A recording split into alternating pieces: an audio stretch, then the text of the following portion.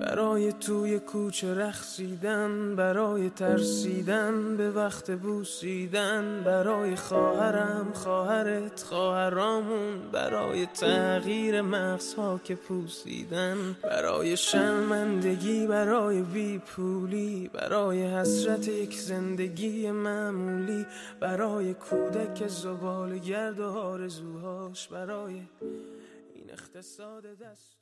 It's been a steady flow. I don't think that it's slowed down at all. I think every single time the Islamic Republic executes or murders another young Iranian, the rage continues on. And I think people in Iran and in the diaspora really truly believe we can't take our foot off the gas pedal, because that means that all of these young, incredible lives that have been lost would have been lost in vain. Yeah. Think of that. And I think let me first start. Thank you so much for having us. But I want to emphasize that in Iran, if you talk to, political experts, what's taking place there, the wheels of the revolution, that's going really well. The people in Iran, you have to understand that they've been tortured basically for 44 years. So they are not stopping. There's no sign of them stopping, because they know they stop, they'll continue to get tortured. And the U.S., we're working harder to bring awareness and get politicians and important people in the society here to stand with the people of Iran, because it allows. We're pretty confident that the revolution is going to be successful, but the issue is that we don't want too much bloodshed. So we need people to stand with the Iranian people so that this revolution could take place quicker and there's less bloodshed. We don't want innocent lives to just gone. So that's, I think that's what we're really working on in the diaspora. So was this, and forgive me for not knowing my history here, but in 1979, when, was it, God, I can't pronounce it correctly, but Khomeini, I don't know if I said that correct. When he came back from exile and the Islamic Republic took over, was that the start of all this, or was it preceding that? Actually, that's a really interesting thing that you brought up about the revolution of 1979, because what's been frustrating for the diaspora is that the rest of the world seems to be so hands-off of the human rights violations that are taking place in Iran. And we want so badly to believe that this notion that the United States is only interested in the Middle East because of our oil is not true. But unfortunately, history tells us otherwise. During 1979 and the years prior to the 1979 revolution, if you look up interviews, BBC, the United States, all of the West was putting a lot of light on the Shah of Iran is treating his people badly. There are a lot of human rights violations. And really the West stuck their nose into Iran's business and facilitated the bringing of Ayatollah Khomeini to Iran in 1979. So once Ayatollah Khomeini came into power during the Islamic Revolution, thousands of people, thousands of innocent people, whether they were of the Baha'i faith, whether they were from opposition groups, were slaughtered in the hands of this new regime. But the West stopped caring about human rights violations as soon as the 1979 revolution. And so now that we have social media, now that we have proof and we say, look, they're killing innocent children, 10-year-olds, 7-year-olds, 6-year-olds, please do the same thing you did in 1979. Everyone's a little bit more hands-off. So it's interesting that you bring in that revolution, because that revolution would have never been successful had the West not played a key role. And I am a firm believer that we cannot fix what we don't acknowledge. So we have to acknowledge it was Air France that brought Ayatollah Khomeini, that the United States, that England, all of these collective countries worked together to overthrow the Shah. A lot of Iranians thought that was a good decision also. And as soon as he was gone, nobody cared about human rights violations in Iran anymore. And what we're trying to do is bring it to light via social media. It's unfortunate that any kind of religion is attached to some form of maniacal extremism that then gives them the way out, right? That, oh no, this is what it says in the Quran. Like, come on, bullshit. Like, that's not what it is. I feel like all of these things that are happening across the globe have always been happening within our own backyard, across the globe, what have you. Social media, the only thing it has done is that it's basically put a finger on them and given people access to witness in real time, when most people nowadays are thinking that this is all new. This is stuff that's never happened before. I'm like, have you studied history? I think it's a little bit concerning if the world just sees this and they normalize it. I think it'll have a bigger effect to the whole world, to humanity, if you just watch this and allow it to happen. You normalize this, and like you mentioned, this could later on, that's how it'll come into your own backyard. Mm-hmm. Back 44 years, maybe not that many people would know, because of lack of social media and such. They would not know what was going on, and maybe they would not take any sort of action then, because it's just the lack of the information. But now that you see it, and if you allow it, you're going to have all these troubles taking place in the Middle East. But it's not disconnected. The world's all connected. You're gonna have terrorism. You're gonna have those things coming to your own backyard. So it's a worldwide issue. It's a Western issue. It's an American issue. If we watch this. What Iranians are fighting for, it's not just Iran, because Islamic Republic is not only in Iran. They're everywhere. And they're number one supporter of terrorism. And they are growing their ideology, and they go brainwash other people into their ideology. And what we're fighting for is actually for the whole world. So it's not just you're fighting for a free Iran, but you're fighting for, it's like a revolution against evil, if that makes sense. Well, yeah, if you look at everything that's taking place on a global spectrum, our world is in chaos. In every direction that you look, you're seeing pockets of humanity in canyons of evil. It's not enough.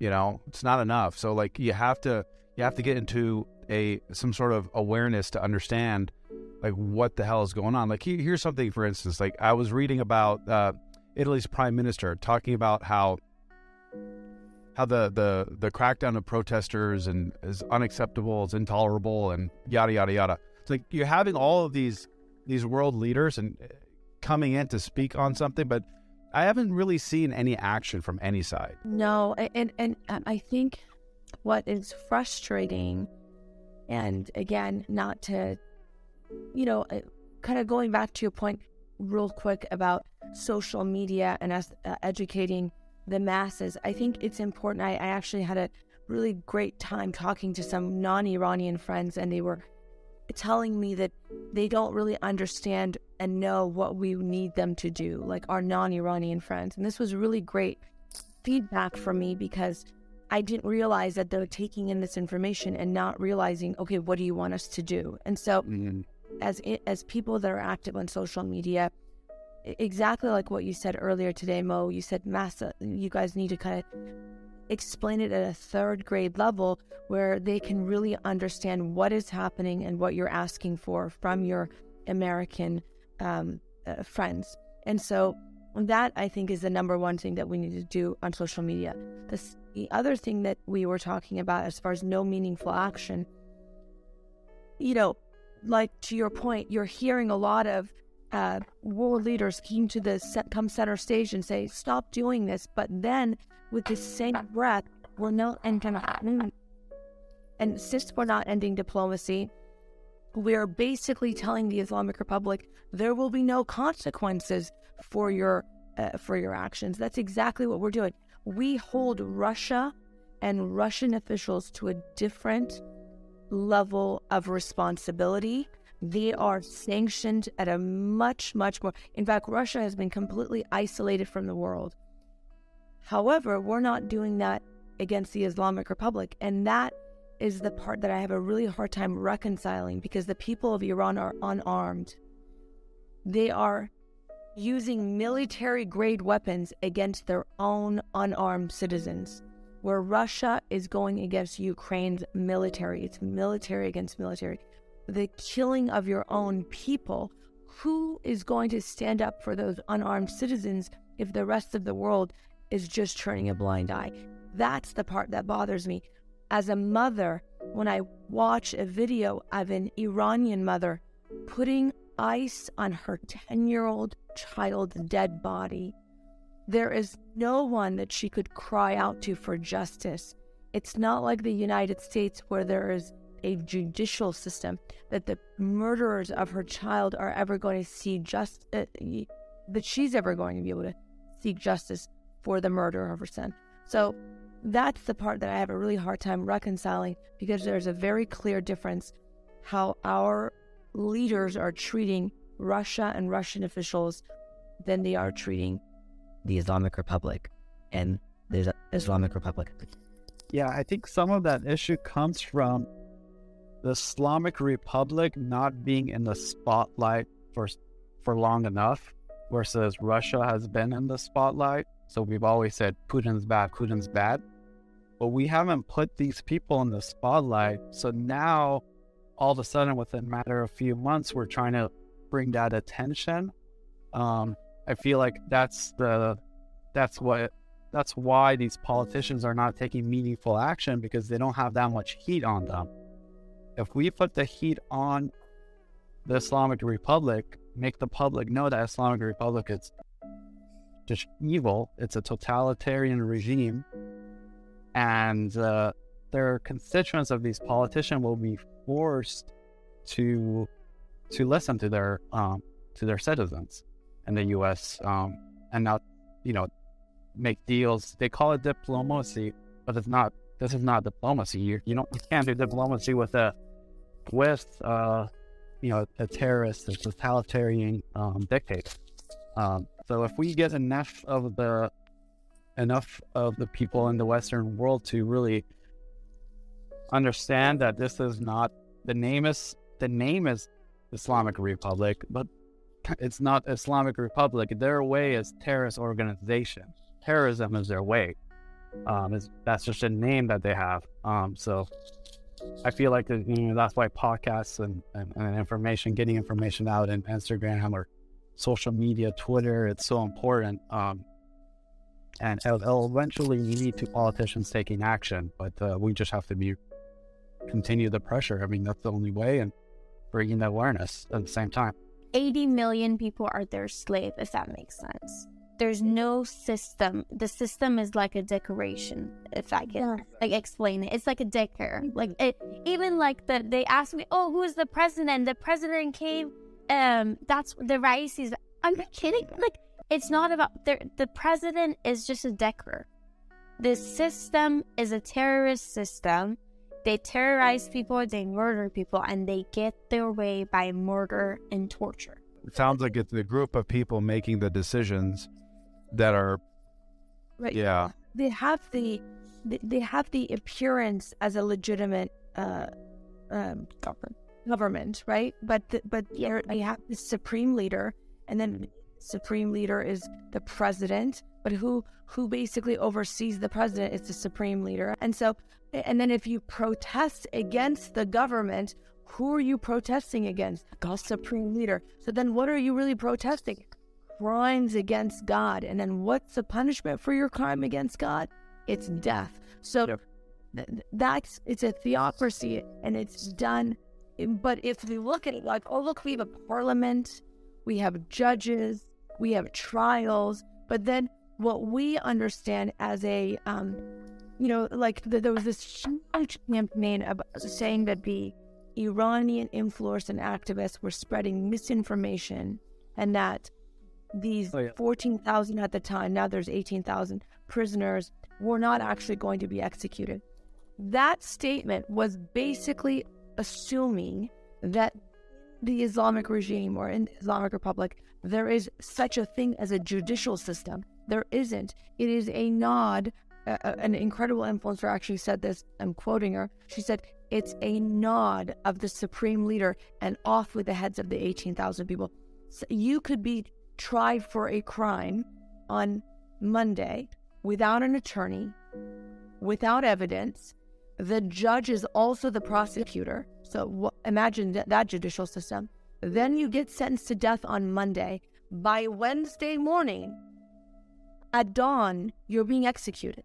There was basically a viral campaign, that the Iranian community and other influencers got started on social media, where we were bringing awareness to around 14,000 people that were at risk of execution. That flyer or that post, it said 14,000 Iranians have been sentenced to death. So some of these fact checkers went around and said, this is a lie. They haven't been sentenced. They're not at risk, practically. They downplayed it, assuming that, Iran has a legal system or a judicial system. They were arguing about it too. Yeah. So there was, and they downplayed that risk, and it caused kind of mistrust in the community because of that.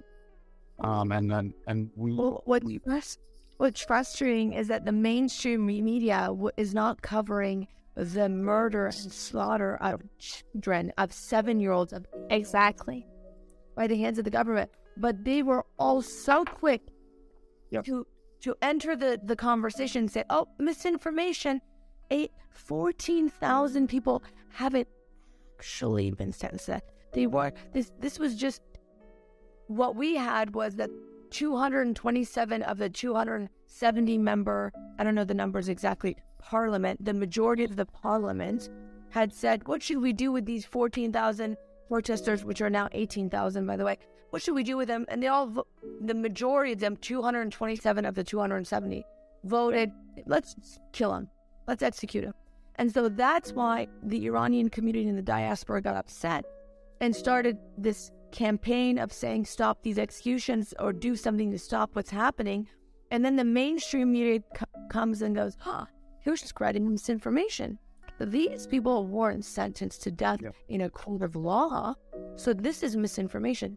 It's offensive to our intelligence, and it's offensive to every single Iranian who's been slaughtered by the hands of their own government. That's the part that I really want Americans to understand. This is, you have no one to call.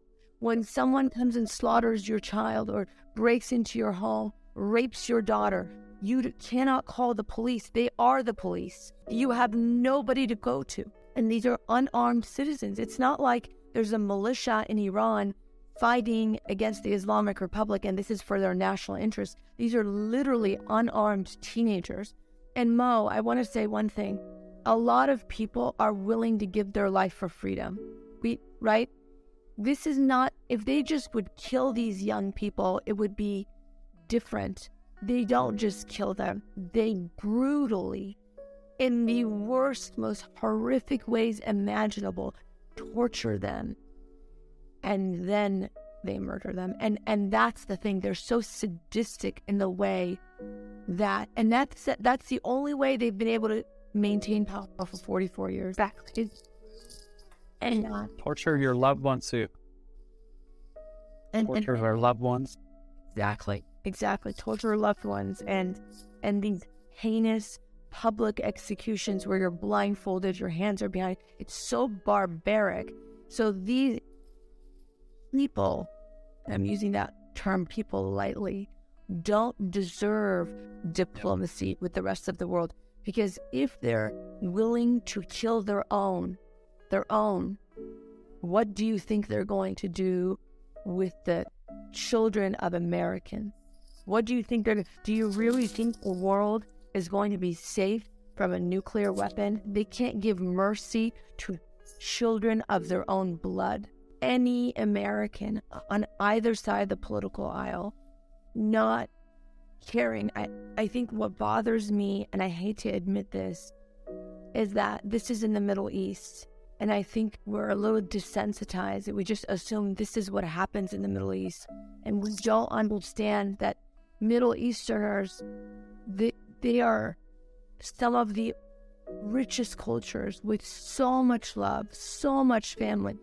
There's so much. And I think the entire Middle Eastern community has this cloud of shame that kind of they carry with them because of this minority, ruthless group of people that have held on to so many of these lands and rule with such force and brutality. And so this is not what the Middle East is meant to be, and they deserve better than that. And we should care just as much about innocent Iranian children dying as we should care about innocent Ukrainian children dying.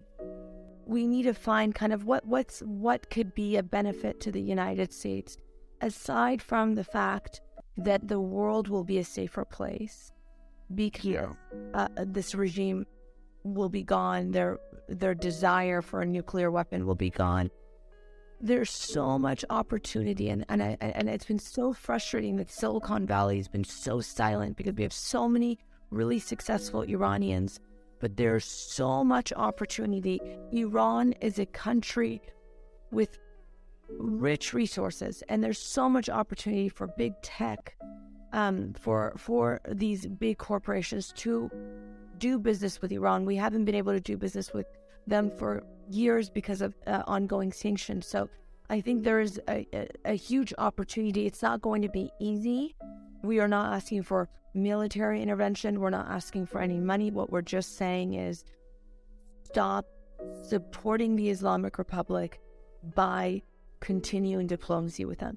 End diplomacy, expel their diplomats, and let them face their own people and face their reign of terror that's going to come to an end.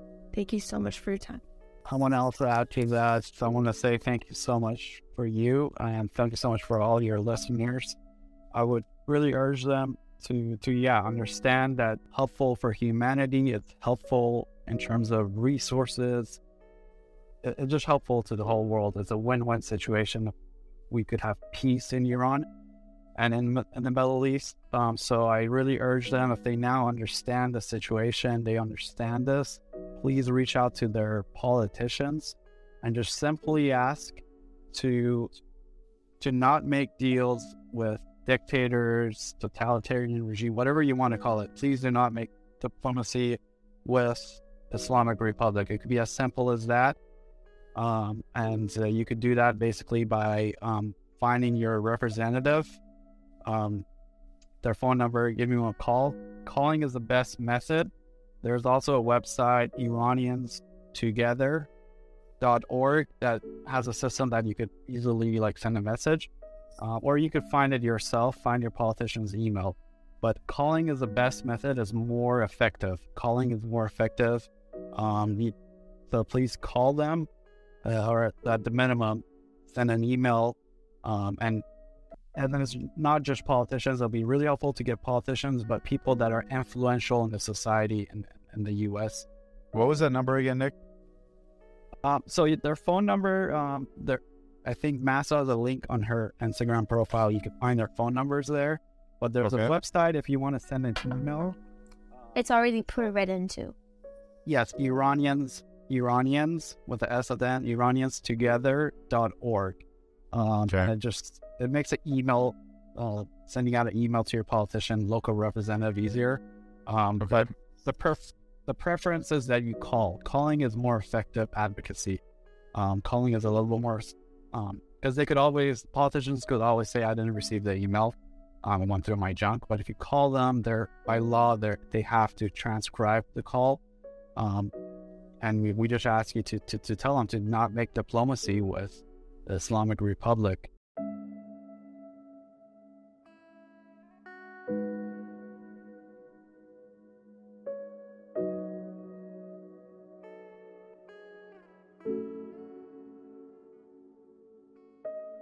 برای توی کوچه رقصیدن، برای ترسیدن به وقت بوسیدن، برای خواهرم، خواهرت، خواهرامون، برای تغییر مغزها که پوسیدن، برای شرمندگی، برای بیپولی، برای حسرت یک زندگی معمولی، برای کودک زباله‌گرد و آرزوهاش، برای این اقتصاد دستوری، برای این هوای آلوده، برای ولیعصر و درختای فرسوده، برای پیروز و احتمال انقراضش، برای سگهای بیگناه ممنوعه، برای گریه های بیوقفه.